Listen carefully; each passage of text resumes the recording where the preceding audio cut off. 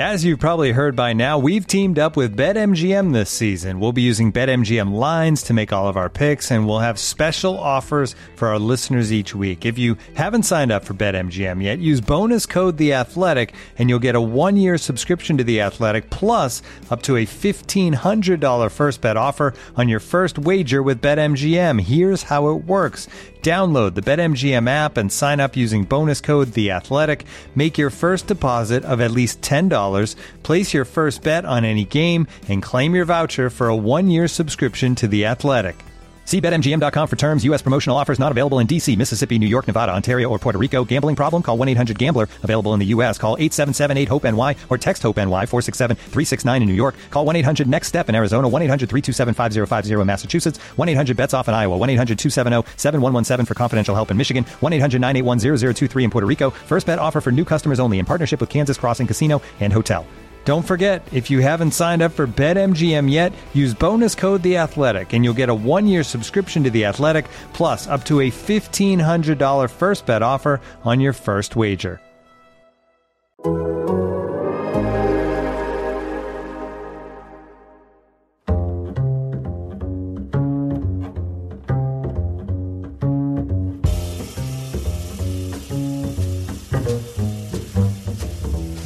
Welcome to Allocation Disorder. I am Sam Stejskal, joined as always by Paul Tenorio. Paul, you're in a bit of a different setup today. You're currently sitting underneath a comforter. Explain yourself. I'm under a comforter. I'm baking. I think by the end of this, maybe I'll be 5 pounds lighter, which is a good thing, especially around the holidays. But we're doing this on Tuesday afternoon. So for everyone listening to the show on Wednesday, you're not going to hear anything about Tuesday night's games. I'm sorry. We could just make up some stuff. Well, we can talk about some of the teams. I just wrote a story about 2 of them that you wrote 3 years ago. So that's we right. have plenty to write. I think we talked about that a little last week, too. We will do an episode on that. I did get some interest on Twitter to write something. But I'm under this comforter because my daughter is running around like a maniac in the house behind me. And so I'm trying to keep this audio as clean as possible. These are the things I do for the show. Your professionalism knows no bounds. My dog will likely come charging into this house at some point and disrupt the entire podcast. And here I am. I'm not sitting under a comforter. Anyway, we digress. Like Paul said, we are recording on Tuesday. There are 3 games tonight. Nashville against Toronto and Philadelphia against New England to close out the first round in the East. And then the big one of this opening round, Seattle and LAFC out in the West. We will obviously not be talking about the things that happen in those games because they have not yet happened. So apologies for that. However, a lot happened over the weekend in MLS. 7 games on Friday, Saturday, and Sunday. And while, from a pure footballing perspective, if you want to call it that, they might not have been the most aesthetically pleasing. They were wildly exciting. They were manic. It was great entertainment. I was screaming multiple times. My wife yelled at me to shut up a few times, and I deserved it. But the entertainment value was off the charts. It started in the first game, really, with New England and Montreal, and Gustavo Bo scoring a fantastic goal with basically the last kick of the game to win it. Nashville, Miami, that one was kind of a blowout. So not huge entertainment value there. How dare you not give love to Dax McCarty's 40-yard run down the middle of the park, blazing. Do you mean Derrick Henry? Past Blaise Matuidi. Titans running back Dax McCarty just streaking down. He could go all the way, and he did. So yeah, credit to Dax McCarty for scoring with his feet and not with his head. As he's like 5'7" and he only scores headers. Some things in MLS you can't explain. That's one of them. But you get into Saturday, Paul, and I'm going to just stop on this game because, my God, man, Orlando City, New York City FC. I mean, I don't really know where to begin except for that I've never, ever, ever in my life seen anything like that. And I love that about MLS because I feel like every week or two you can say that. Not to the scale of Orlando and New York City FC, but, weird things happen in this league all the time, and it's kind of awesome. And what we saw on Saturday, unless you're an NYCFC fan, was incredible. That'll go down forever. People will be talking about that match for the rest of time. in MLS. You wrote about it, Paul. Give me your thoughts. Yeah, I mean, I don't know, like when I first signed up for that game, I thought to myself like, oh, this is like a good one to sign up for. Like I have the historical context of Orlando City's journey to try to get to the playoffs for the first time. And like, it'll be an easier one for me to write on a Saturday afternoon. And then as the penalty kick shootout happened, I was like, oh my God, how am I ever supposed to distill this down into something in the written word? And to make it worse, I had you going on Twitter and in our WhatsApp group chat, just piling pressure on, being like, oh, don't worry, Paul Tenorio is going to churn out a masterpiece. Hey, Paul, you got this. Like, totally messed up. That was far kinder than what I was actually doing. I think I was like, I can't believe I don't get to write this. Paul, you jerk. You better do this game justice. You did. You wrote a fantastic article. For those who didn't read it, Paul got some great behind the scenes. And I just want to kind of go through a little bit line by line of what happened down the stretch of this game. So you had a goal for Orlando in the 5th minute. NYCFC equalized in the 8th. And then not a ton happened the rest of the match. Pedro Gallese made some incredible saves to keep Orlando in it, but there weren't a ton of chances for either side.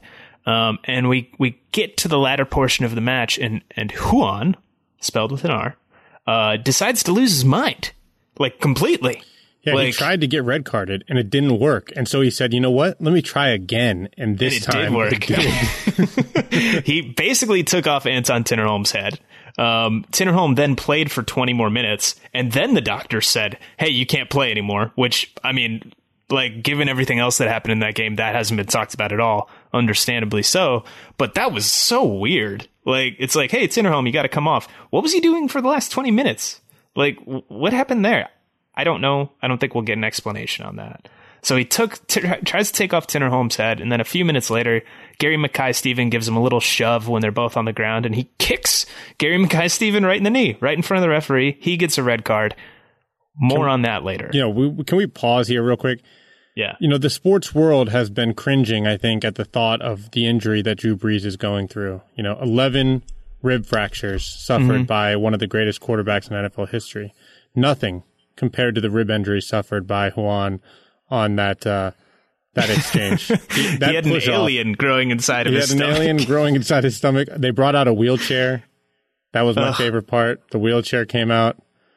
I thought that definitely was a moment that Sam shouted at home for sure when he saw the wheelchair at the tunnel.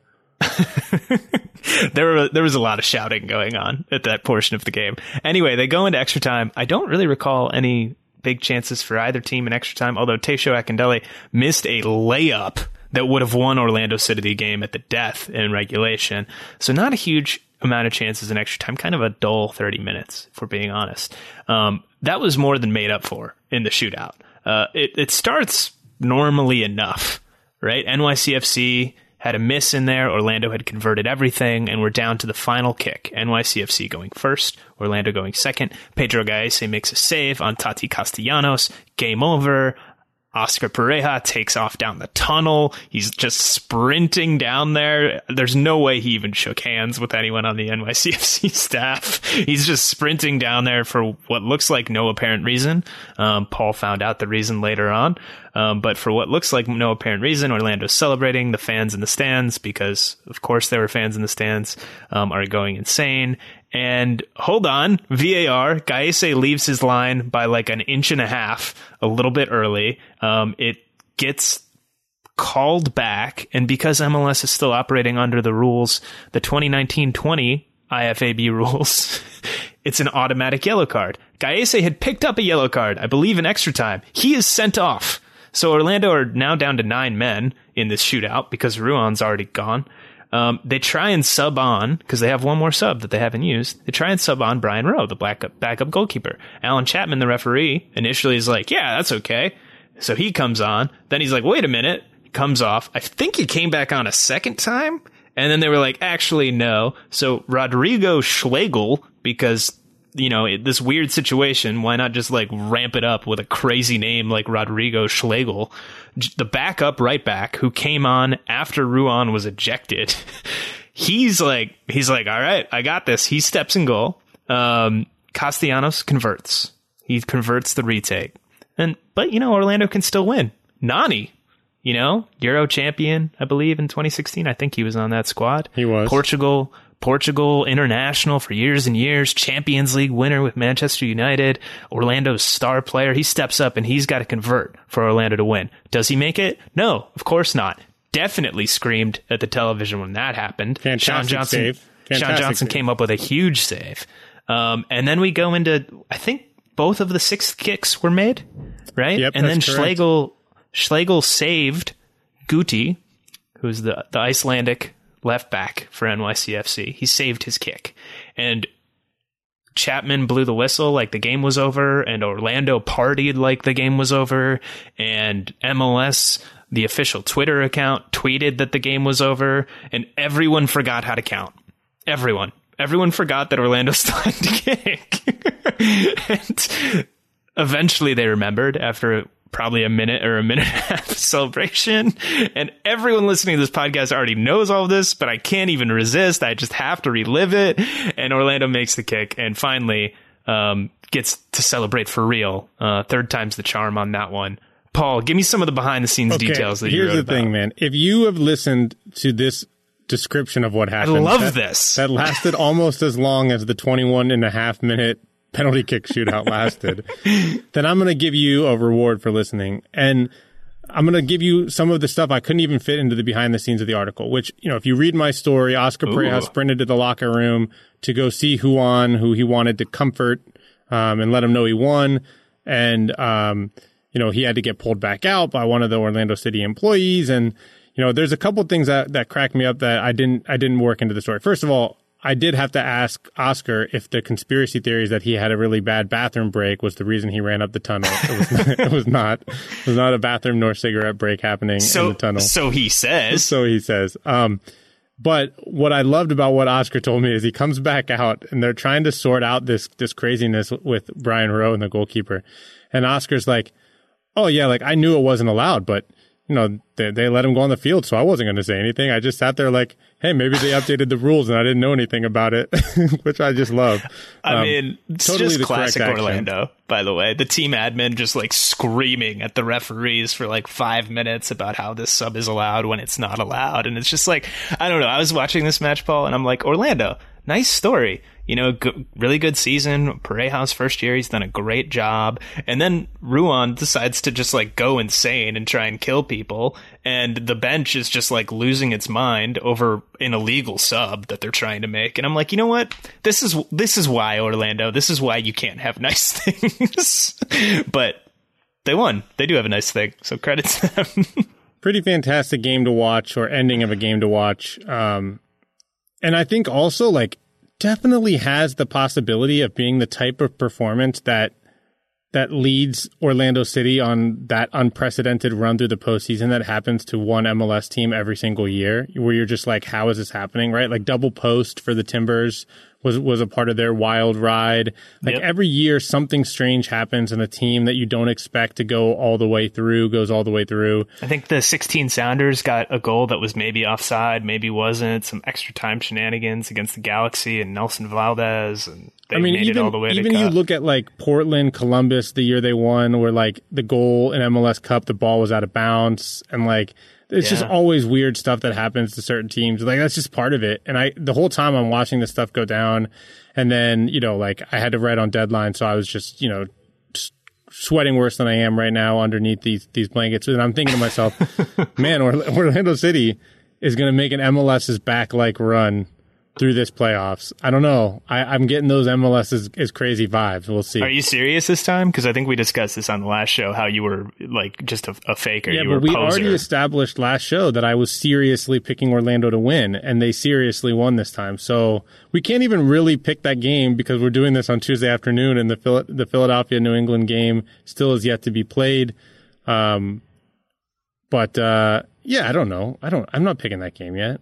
No, I'm not asking you to pick that game, but you just sort of did. You're like, Orlando's going to make a run to MLS Cup. On a real note, this does feel like it's been a turning point season for Orlando, and this is like a turning point moment on top of that turning point season, right? This is something, okay, not only did they make the playoffs, they've won a playoff game. They've advanced. I guess technically they drew the playoff game, but they have advanced. They're into the next round. They're going to be down 2 starters, including their goalkeeper, because of red card suspensions. But that's real tangible progress for them to cling on to ahead of 2021. And it's another big step for that club. And I'm happy for those fans. You know, they've been through that for thick and thin, mostly thin. And they deserve a nice outcome. It would have been awesome. A full stadium for that game would have been amazing. That is a great crowd, but sadly, COVID. I'll go out on a limb and say that if we were able to operate under normal circumstances with normal crowds, that Orlando City would be the toughest playoff home field advantage that there is to play in. If they had home seat, it would give them the biggest advantage of any team in MLS.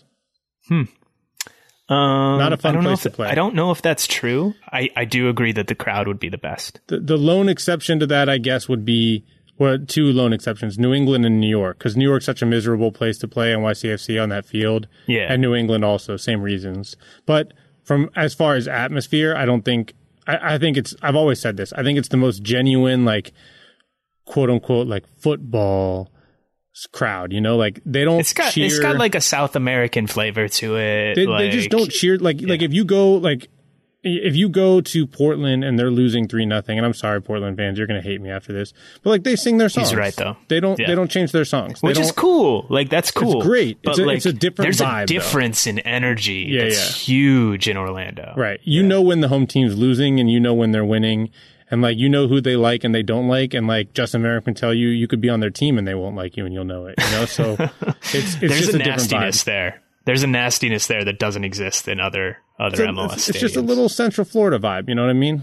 Yeah. Yeah. It's going to, like, wear a tank top and, like, maybe it hasn't showered in a few days. And then it's going to rip that tank top off and get really drunk and, like, vape a little bit in the stadium and then, like, rush the field or close to the field when there's a goal. It's awesome. It's Florida.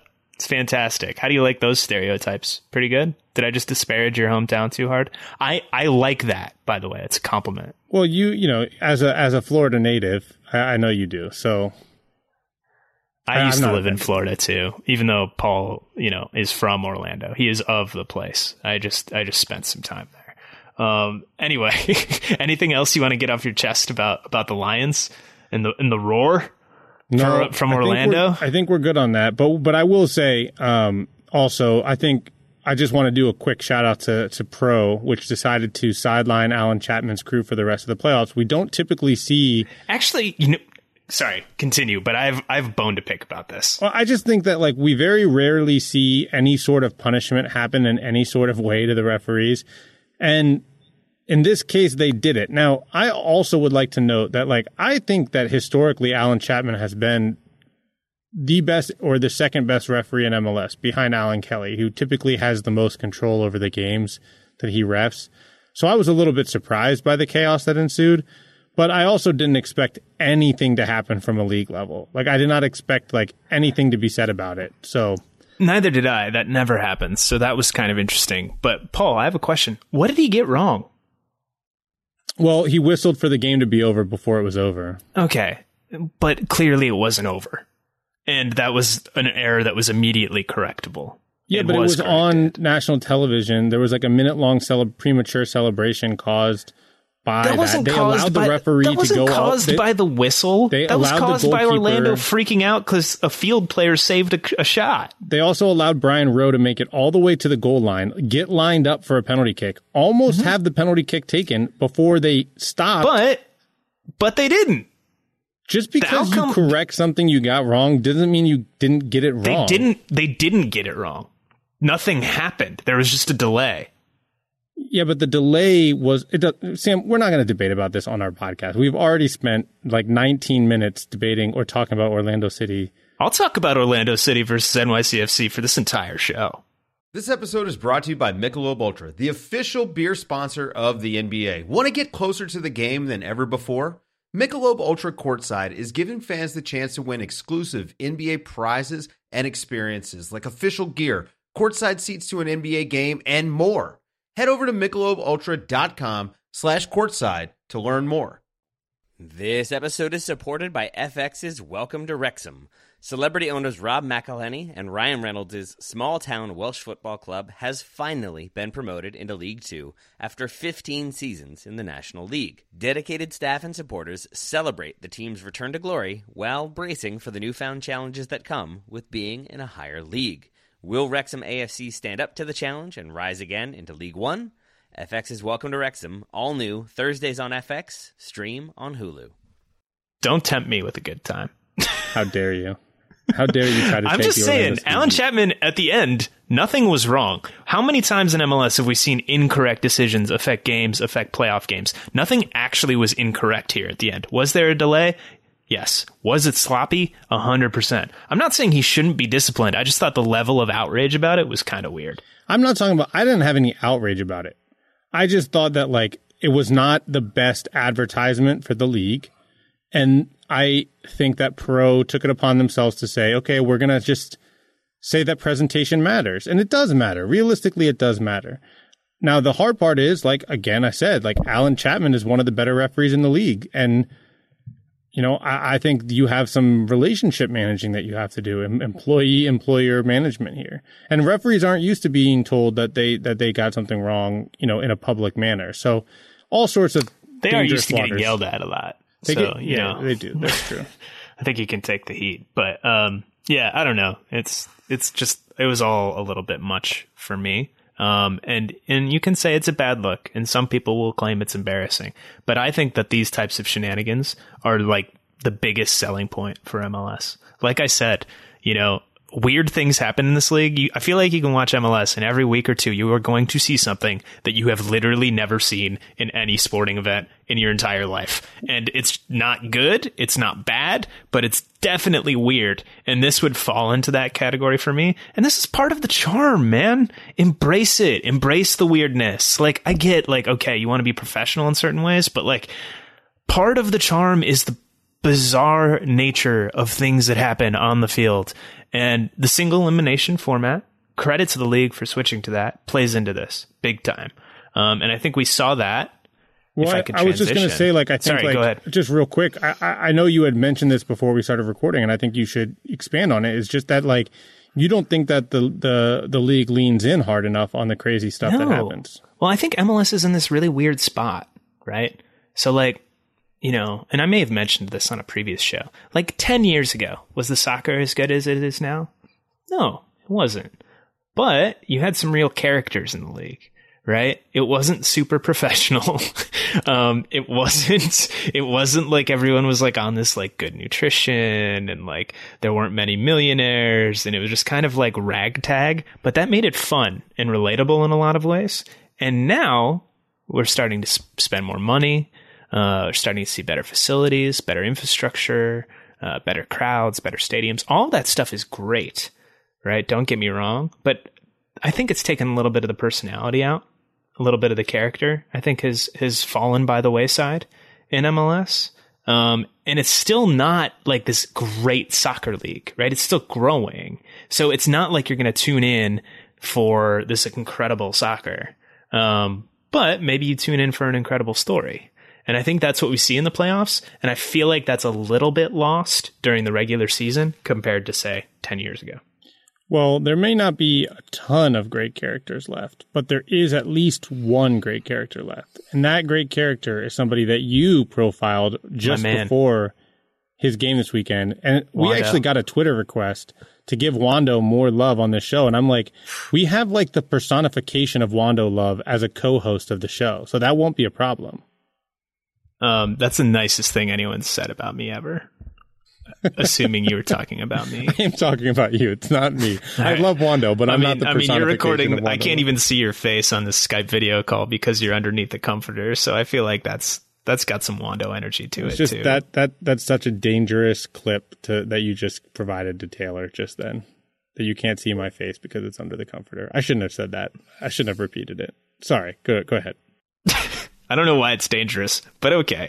Anyway, moving on to Wando, to San Jose versus Sporting Kansas City. This game, I mean, I was talking to somebody yesterday about kind of the weekend, and like I was making the analogy that this game sort of felt like a hangover, like Orlando versus NYCFC was like a rave and you decided to take acid and ecstasy at the same time, and like things got really, really weird. And then for New York Red Bulls versus Columbus, which immediately followed Orlando NYCFC, you just fell asleep. And then you woke up and it was time for San Jose versus Sporting Kansas City. And somehow you were transported from Central Florida to Kansas, but you woke up there. You had no idea how you got there. And you're like, okay, I'm going to make a go of this day. I'm going to try and get some stuff done. And you just can't. You're stumbling around. You're trying really hard, but you're like falling all over the place. You smell. Your breath stinks. You're really slap happy and you're laughing, but you can't laugh for too long because if you laugh for too long, you're going to barf. That's what this game felt like to me.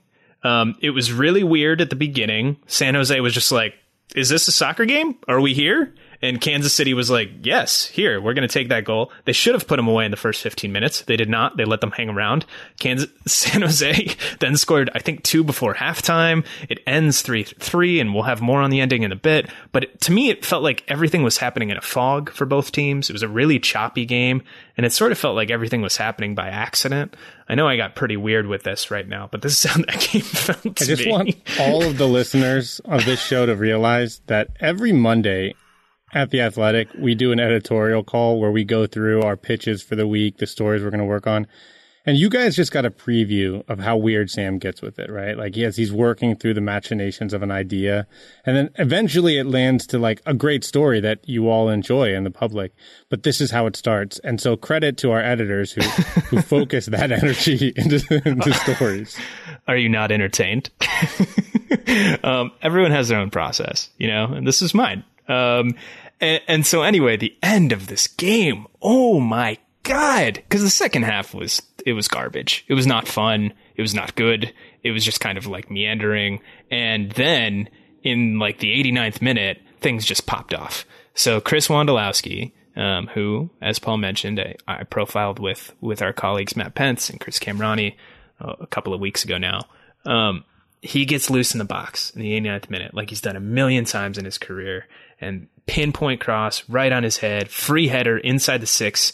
He puts it on frame. He doesn't put it straight at Tim Melia, but he doesn't really put it in a corner either. And Melia makes an incredible reaction save to push that thing off the post. A minute later, Sporting goes down the field. Johnny Russell clips one down the left for Gerso Fernandez. He beats his man to the end line, puts in a low cross. Kyrie Shelton, who has been invisible this entire match, with an incredible layoff to Gianluca Busio, 18-year-old homegrown. He comes in, takes a touch, puts it home. You're in stoppage time already. You think game over. Not so fast. Wando, your heart broke for him, right? This might be his last game ever. And he has this miss, and his team's going to go out. No. 97th minute. They're only supposed to be 4 minutes of stoppage time. 97th minute. He gets free again. Almost exactly the same spot he was the first time. Almost across from almost the exact same spot the first one came through. And this one he puts away. So incredible finish to that. Goes 3-3. I think Sporting took one touch on the kickoff, and the referee blew the final whistle. So you go into extra time. And Paul, I saw you put your hand up. What do you got? Jump in here, please. No, I was just going to say that I hope at some point at the end of this game summary that we discuss just the amazing messages that have been sent in the aftermath of this game by the two most important figures of the San Jose Earthquakes right now. Oh yeah, we're not done yet though, Paul. Come on, man. I'm sorry. I was patient. I didn't expect you to acknowledge my hand raise that quickly.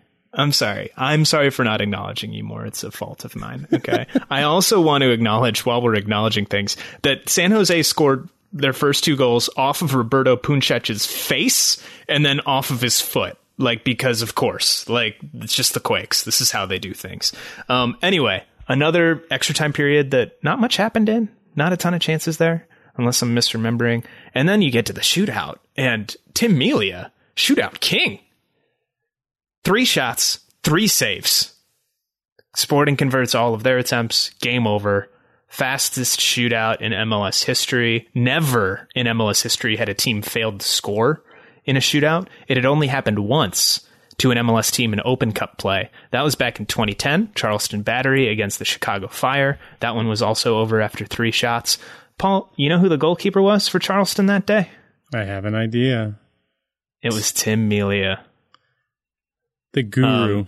Can I also just say that in the aftermath of that amazing goalkeeping performance in the penalty kick shootout, my favorite part by far was Orlando City fans who had won their game, were angry that Tim Melia wasn't yellow carded for stepping off the line, that the game wasn't stopped. They were screenshotting shots of Tim Melia in midair, so you can't really tell, is he off the line, is he on the line, because he's up in the air, and sending it around. And I'm thinking to myself, you guys won.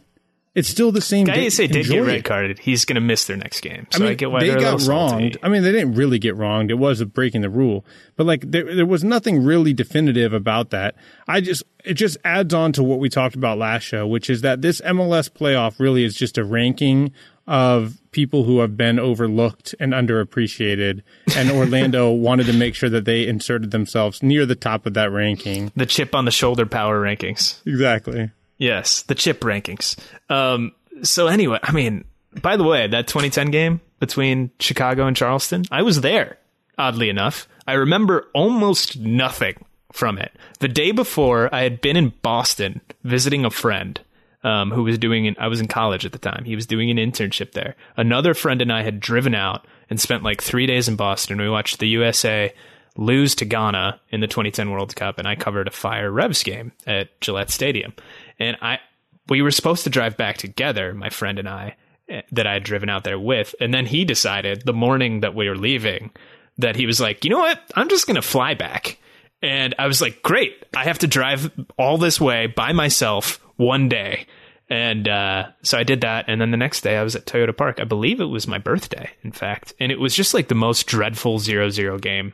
I remember Tommy Heineman, I think, running around with his big hair for Charleston and like nothing happening. And then the Fire losing. So yeah, that was a weird day. Anyway, I've gone on far too long on that little vein. Tell us more. We're just getting weird with it today. I don't even know where I was going to go after this. Well, I think, what we know is that Sporting Kansas City advanced. And we do know that. And I think that we should go, out of that game, a couple important things happen. First of all, it sets up a pretty good matchup in the next round, Sporting Kansas City against Minnesota. The Midwestern Nights, which I think will be a pretty good game. But more importantly, in the last few days, we've seen some reports, and in the post-game press conference, first, Wando says in the post-game press conference, yes, I would like to come back. Money doesn't matter. The number of minutes I play don't matter. I want to see that there's an indication that this team is going to try to win and now and in the future. Amazing quote. He's basically saying, like, I'm leveraging my legend at this club to try to force change and force some kind of spending to happen in San Jose. Yeah. Then Almeida, in an interview down in Mexico, says, essentially, I think it was Mexico, it might have been Argentina. I think it was Argentina. In Argentina says, I'm going to be back in San Jose. I'd like to be back, but our owner spends at the very bottom of the league, and it's not even comparable to what other teams spend on their teams. Incredible amount of pressure on San Jose Earthquakes ownership within days of being eliminated from the playoffs. Hours. And it's really, truly an ownership group that deserves every bit of that pressure, because I believe that San Jose is a market that can be far more successful than they have been. It's a homegrown territory that should be far more fruitful than it has been. And they have a great coach. And, it's not enough. Now, they have a ton of bad contracts that they had to work through over the last couple of years, many of which are coming up at the end of this season. Let's see what they do. But I have to give respect to Almeida and Wando for going out immediately and basically being like, hey, it's on the ownership to make this happen. Yeah, 100% is John Fisher, the main owner out there in San Jose, part of the family that started the Gap clothing store. They haven't done enough. That club has suffered from neglect for a long, long, long time. And basically ever since they came back. I mean, Wando said it after the match. Somebody asked him, what was he thinking when he was getting emotional out there after the loss? And he was like, I was thinking that I've made the playoffs 4 times in the last 12 years. And that is like, it's so bleak. in MLS to make the playoffs 4 times in 12 years when you have the best scorer in league history on your team for that entire time. Which means you've got great amount of cap space because you're not paying Wando the way you're paying Joseph Martinez. No, you're getting a deal on the most important asset that there is in soccer, and they didn't do anything with that. They didn't do anything with that. Pathetic. They won 1 supporter shield, which, like, if we're being real, it was never sustainable, and they sort of got lucky, and it was great. It was magical. Back in 2012, but they lost in the first round of the playoffs that year to the Galaxy. So, not so great in San Jose. Looking for an assist with your credit card, but can't get a hold of anyone? Luckily, with 24/7 U.S.-based live customer service from Discover, everyone has the option to talk to a real person anytime, day or night. Yep, you heard that right. You can talk to a real human in customer service at any time. Sounds like a real game changer if you ask us. Make the right call and get the service you deserve with Discover. Limitations apply. See terms at discover.com/creditcard. Today's episode is brought to you by our old friends, Mack Weldon. Wouldn't it be nice if we could have things both ways, like a 0-calorie cheeseburger, internet ads in March that weren't just reminders to do your taxes, a dog that never needs walking after midnight when it's cold, a Manchester United that is consistently good instead of their current scattershot approach? Well, we tend to think of clothing as an either-or situation as well. People think looking sharp means starchy Oxfords and stiff chinos rather than effortless comfort. But it's possible to have it both ways. Mack Weldon makes timeless apparel with modern performance fabrics for guys who want to look and feel sharp without sacrificing comfort. From their light-as-air underwear to innovative anti-odor tees and versatile yet comfortable pants, Mack Weldon has a full range of clothes that never go out of style. I got a few things recently, including a long-sleeve polo, which I love, maybe the most comfortable t-shirt, which I also love, and my new favorite sweatpants, the Ace sweatpant. It's exactly what I described above, comfort and versatile, but still stylish. It's the type of sweatpant I can wear to pick up my kids from daycare and not think, I'm now wearing sweatpants in public, the other parents will judge me. Now I just think, judge away, nerds, because you will never be this comfortable unless you're also wearing a pair, in which case, high five. Mack Weldon is not flashy. It's just classic, always in style, and made from the world's most comfortable performance materials. They're designed to fit both your style and the demands of modern life. So get timeless looks with modern comfort from Mack Weldon. Go to mackweldon.com and get 20% off your first order with promo code TSS. That's MackWeldon.com, promo code TSS to get 20% off your first order. Thank you to Mack Weldon for sponsoring today's episode. But I think we can fast forward past Minnesota, no disrespect. Pretty convincing win over Colorado. We're just giving them ammo to stay on the top of the disrespect rankings. The chip rankings, number 1 in the chip rankings. Hey, shout out to my guy, Hot Boy, Kevin Molino. 2 goals, constantly disrespected on this show by Sam Stejskal. What? Despite the amount of respect I give him, just it's not true. Absolutely trashed by Sam Stejskal all the time. But, just continue scoring goals and impacting games. It's fine. You don't need Sam to believe in you, Kevin Molino, Hot Boy. 3-0 Minnesota in the win over Colorado. Why are you telling lies? Stop lying. So let's move on to the big upset of this first round, Sam. And let's talk a little bit about Portland and Dallas. I don't know if I want to talk about it. I'm still a little mad that you're lying. I think, the result was Dallas advancing on penalty kicks after a 1-1 draw. And I wonder, Sam, how much of an upset is this considering what Portland has gone through this season with the injuries that they had to 2 of their designated players, season-ending injuries? We both went into this game saying Portland are still the favorite. Portland should still win this game. And Dallas talked about that a lot in the pregame, that everyone was still counting them out. They pull off the win, the chip rankings. They definitely were ranked above Portland, though Portland was trying to get in on the chip rankings too. Dallas, I think, was above them, and Dallas pulled off the win. Portland, upset please. Or not an upset? Yeah, I don't think anyone picked Dallas. I don't remember seeing anyone pick Dallas to win this game. Of course it's an upset. Portland is a talented team. They were playing at home, and they didn't really do much. Dallas came out, and they sat back. They didn't try and get forward that much. They tried to make things difficult for Portland, and they did. That eventually broke down with a fantastic team goal that Jorge Villafaña finished very nicely, I might add, in around the 80th, 81st minute. And you think, okay, that's that. It's going to be done. But Portland, their Achilles heel all season has been closing out games. And they failed to do so. Really simple, just off of a goal kick Dallas wins it. Second ball, Matt Hedges playing in an advanced position, loops it over the top, and Ricardo Pepi just runs past the two center backs, and he's in on goal for a 1-on-1, and he finishes it. They go to penalty kicks. Paul, I want to say this. I think that's the best penalty kicks in a shootout I've ever seen in my life. Incredible finishing in a penalty shootout by both teams. From both teams. Fantastic stuff. Like every single kick, including the final one that got saved, which was Villafana, the goal scorer, were really strong. Like really strong. Like some of these guys are like blasting top corner rockets, and the goalkeepers are just like, what am I supposed to do? The best is like we were watching live, and as like center backs walk up, you're like, oh yeah, this is going over the top. I love center back penalties. Center back penalties forever, man. And I'm a little biased because like I play center back on my joke teams, my men's league teams. I fancy myself a little bit of a center back.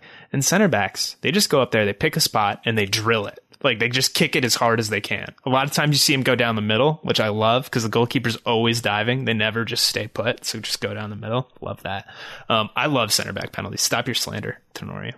I mean, they were fantastic penalties. It didn't matter what position you played. If you were taking a penalty in this game, it was beautiful. Rito Ziegler, a center back, got subbed in to take a penalty. Like, that's why he was in the game.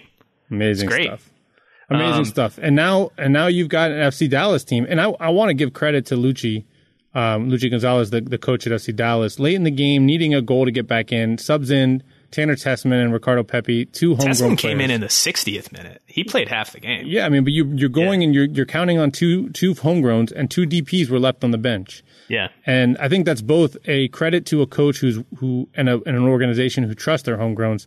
Also, a little bit of an indictment of how DPs have gone in Dallas historically. It's not just a 1 year thing. But, Pepi is a guy who I think is, certainly a future U.S. national team prospect. And in a big moment, he did not look his age. He was quite composed. I mean, the initial shot got saved, came off the crossbar, and he was there to put in his own rebound. And by the way, he was denied. He was denied a few minutes before his goal on a header by an incredible save from Steve Clark. So he could have easily scored prior to that. I like Pepi. I thought him and Tessman were really good, as you mentioned, in that match. And I do just want to hammer this point home. If Dallas really missed with Acosta and with Mosquera and with Coleman before that, and with a few other DPs before that. And they're not shopping for high-end DPs compared to other teams. But when you miss on DPs, they're lucky that they have a good academy. I guess not lucky, but it's good for them that they have a good academy. That's why they've been able to make the playoffs a lot of these years. But if you could combine that academy with actual hits on your DP signings, then you can be more than a 6 seed, and you can be more than a team that looks to spring an upset in the first round. Maybe you can be what Philadelphia has been this year, which is the Supporters' Shield winner, and what Dallas was. Well, I was going to say, 5-6 years ago. Look like with Mauro Diaz and Fabian Castillo, right? Yeah, exactly. It makes a difference when you hit on those players. So we'll see what Dallas looks like going forward. They're going to play the winner of LAFC and Seattle. I think they'll be the underdog in that one too. So, keep rising up those chip rankings. I think that's it for matches. Did we miss any that we wanted to talk about? I don't think so. I do want to kind of go back and do some postmortems on a few of these teams. And we'll start Friday night from the beginning with Miami. Really disappointing season, I think. There's no other way to slice it. Finish in 10th place. Spending the amount of money that they spent and to finish in 10th and to lose in the first round 3-0 and get walked all over. I know they were missing 2 or 3 of their biggest guys because of COVID, and that's really unfortunate, and it makes the week of training beforehand impossible. But nothing other than a massive disappointment, and I think you're going to see some pretty big changes there this winter. Paul, what do you expect out of South Florida over the offseason? Look, Sam, I think, like you said, no doubt disappointing for Miami. I think this season kind of was an example of how things have gone for Miami since the start. They took years to get ready to be able to get into MLS. They had things go wrong with their stadium site. They had things go wrong with their coaching search. It went down to the last minute and before they hired Diego Alonso. They had a roster build that was interrupted by COVID. That altered, I think, their certainly their roster build, because later on we know that they got Matuidi and Higuain on free transfers from Juventus that probably wouldn't have happened prior, which means that they probably would have had two different players with that TAM money and with that third DP slot. And I just think they never really looked like they had an identity. They never really looked like they had an idea of how they wanted to play or who they wanted to be. Even when you look at those signings early on with Carranza and Pellegrini, neither of whom really showed anything close to what they were hoping to get out of those young players. But then you flash forward, they're also the polar opposite of types of signings from Matuidi and Higuain. Two young prospects versus two aging stars. So typically you see a team go one way or the other. And this year with Miami, we saw a team take both tracks. So I think, when you look back at this season for Miami, I think it's kind of clear that going into next year, they need to have an identity. They need to say, this is who we're going to be. This is how we want to play. And they need to go fill up the roster, based on that identity. And I think when you look at that team, anyone who watched that team play says that they were not athletic enough. I mean, when Dax McCarty can make a 40-yard run through the middle of your field and not get chased down from behind and not have anyone able to step up and make a play in that moment, that shows some problems in midfield. And I think we know all year long that they kind of struggled at outside back as well. Ben Sweat wasn't great, who I thought was a pretty serviceable left back for NYCFC under Patrick Vieira. Wasn't really great this year. They used Nico Fagal at right back at times. As well. They needed two starting fullbacks. Alvis Powell was starting by the end, who is not the greatest right back in MLS. So there are some big decisions to be made there, because you're talking about some really important positions in this sport. Fullback, I think, has taken on a lot bigger of a role in most teams, and certainly central midfield. We know how important that spot is. So I think, but for me, I'm going to be watching Inter Miami to see, what do they want to be? Who do they want to be? How do they want to play? I don't know that we saw that this year under Diego Alonso. And I don't know that he'll be back, by the way. That's not based on any reporting, but I would not be at all surprised if they made a decision to change coaches there. Moving on from Miami, I wanted to talk about NYCFC briefly as well. Club still has not advanced out of the playoffs. They've made it now 5 straight years. They've been a really good regular season team. They were the hottest team in MLS down the stretch. And once more, they fall short at the biggest time of asking. I do think they're in a really good position this winter, though. The team got used to Ronny Deila in the offseason. They still have a CCL game to play as well, so their season isn't done. But they got used to Ronny Deila after a pretty rough first half, and they're going to have 2 open DP spots this winter. Jesus Medina is going to be bought down with TAM, and Alex Matriza, is in Saudi Arabia and not on the books, out there on loan. So they're going to have some real flexibility. I'm going to be very curious to see what they do with that. If they try and bring in a name like they started with, perhaps. If they keep on the current path of kind of younger DPs. I thought Jesus Medina really performed a lot better down the stretch than he had basically since Patrick Vieira left the team. So I thought that was encouraging. They have good pieces there. I think they're going to be a very good team next year. And I think if they make 2 hits on those 2 DP spots they have available, could be a contender for Shield and maybe Cup if they can ever get over that playoff hurdle. Yeah, super interested, like you said, to see what direction City Football Group goes and NYCFC goes with those 2 DP spots. We know they kind of made a clear move away from the Lampard, Pirlo, David Villa model. Do they go super young? Do they go with players in their prime? Matrita, I think, but I think also you look at where they've been shopping, not exactly in the biggest markets for players.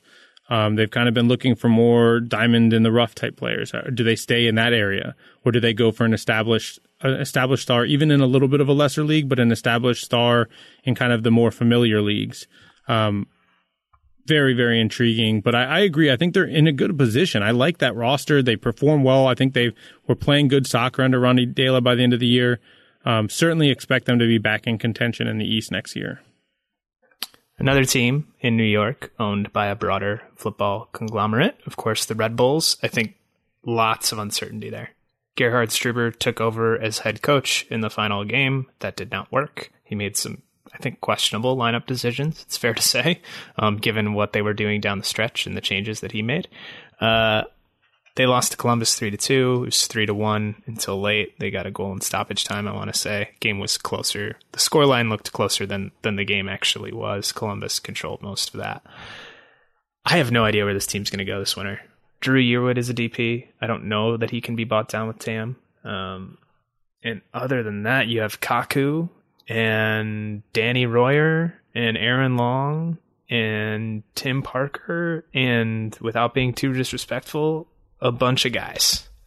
And they have some major decisions about what they want to be. And that's not a decision I don't think that's going to be made in New York. I think that's going to be made in Leipzig. And it's sort of the same as NYCFC, just on a different level of, okay, this is going to fit into the Red Bull global brand, but how ambitious are they going to be within the constraints of that kind of system and of MLS? And it's going to be really interesting to see what Struber and Kevin Thelwell, the head of sport, do in their first full season together. Just from an allocation disorder perspective, where we talk about roster building, I look at that team, if I'm a GM in any other league, and I look at what's gone on there, and I think I'm calling Red Bull about trades. I'm calling Red Bull about trades, even for established guys, right? Because you have to think that they're going for something that resembles a total rebuild. And usually when that happens, it means there are some pretty good players who might be available. So I think if I'm a GM of another team in MLS and I have needs and I want domestic guys or guys who I know what they do in MLS, that I make some phone calls to Red Bull. My expectation is that we see a much different looking team next year, but maybe I'm wrong. It just feels like when you have a new GM and a new coach who comes in, typically the team looks drastically different the next year. Absolutely. And I think it's fair to say that they're going to go out and sign a striker at the very least. I think we're just going to continue blowing over Minnesota and Colorado. Sorry, Rapids and Loons fans, but I do want to talk about Portland for a second. Weird year for them. MLS is back champions, which they will tell you is the only competition that mattered this season. I don't buy that, but certainly a nice achievement, but a disappointing end in the playoffs. Granted, they were down a couple of key guys due to injury, and Ebobisi wasn't fully available, so that's a big thing. A big question for them is whether Felipe Mora comes back, and kind of whether or not they're able to kind of gel a little bit more, play a little bit more on the front foot, and if they're able to, clean things up at the end of games, because that was a major bugaboo for them all year. Anything on the Timbers from you, Paul? Yeah, I mean, I just think it's always interesting when a team has a major injury, what they do when they have some time to figure out how to fix things, how to solve things around that. Now, you don't necessarily need to replace the players, and I think in Portland, for example, you have a guy like Ebobisse that you say, okay, we already are prepared at the striker position. We were ready for a major injury. We had the depth, right? But I think if you look at Atlanta last year, or at the beginning of this year, Joseph Martinez goes down in March. You have all this time to try to figure out how to fix the roster before MLS is back, and there was no real fix there, right? And so that became one of the many issues that plagued Atlanta United. And I think Portland's just going to have some similar decisions to make of okay, we have some really good pieces here already. We don't need to worry about too much, right? We saw that we could sustain without Blanco, without Niezgoda. But it wasn't totally enough, right? So I'm interested just to see what types of reinforcements Gavin Wilkinson goes and adds to this roster. You have Valeri, you have Yumi Chara. You've got really good pieces already on this team. Where does the money go? Where does the focus end up? I'm just kind of always fascinated to see how you factor in guys who are gone but are coming back and how that impacts your roster build, because it kind of means you have two different teams next season. You have pre-return from injury and post-return from injury. Yeah, because Blanco and Niezgoda both of them will miss a significant chunk of next year. I mean, Niezgoda did his ACL on November 1st, I think. So he's going to be out most of next season. Some interesting questions. I don't think they really need to do too much to that roster. There's reports that they have a left back coming in from Argentina, whose name I'm blanking on right now, already. So maybe a reinforcement there, but I don't think they need to do a ton in Portland. Paul, it is Thanksgiving this week. So, why not just lean right in to that and talk a little bit about what we're thankful for here on a professional level as we cover MLS and American soccer. I'll let you start. What are you thankful for, Paul? I'm thankful for Orlando City giving me such a dramatic and ridiculous game. Giving you so much over the course of your whole life as an Orlando native.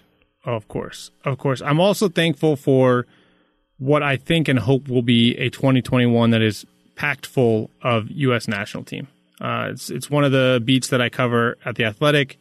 I absolutely enjoy it. I think this team has a lot of great characters, and pending vaccines and pending everything else, there should be a whole ton of U.S. men's national team in 2021, and I'm prematurely thankful for what that calendar looks like. You're thankful for the C-Team Gold Cup. I didn't say all of it. I said, there's a lot of World Cup qualifiers in the fall, man. All right, I was just testing you. I'm thankful for all of those things as well. I'm thankful for this cool platform that we have to be idiots and be weird, and for me to go on long rambling journeys about how games are like hangovers and raves. That's definitely appreciated. Definitely grateful for that. And I'm grateful for MLS too. It's nice to be able to talk about soccer for a living, particularly in a league that, while sometimes makes me want to bang my head against the wall, is as unique and as, I think, compelling off the field as it is on the field, and as occasionally bat bleep crazy as MLS was this past weekend. So I'm thankful for that. I'm thankful for you, Paul, to be here with you on this show. And I'm thankful for all of you listeners. Thank you for listening. Appreciate you riding and coming along on this journey with us. I hope all of you have a safe and festive as possible anyway, holiday. And we'll be back next week at the normal time, most likely, with another episode of Allocation Disorder. Until then, I am Sam. He is Paul. Thanks for listening.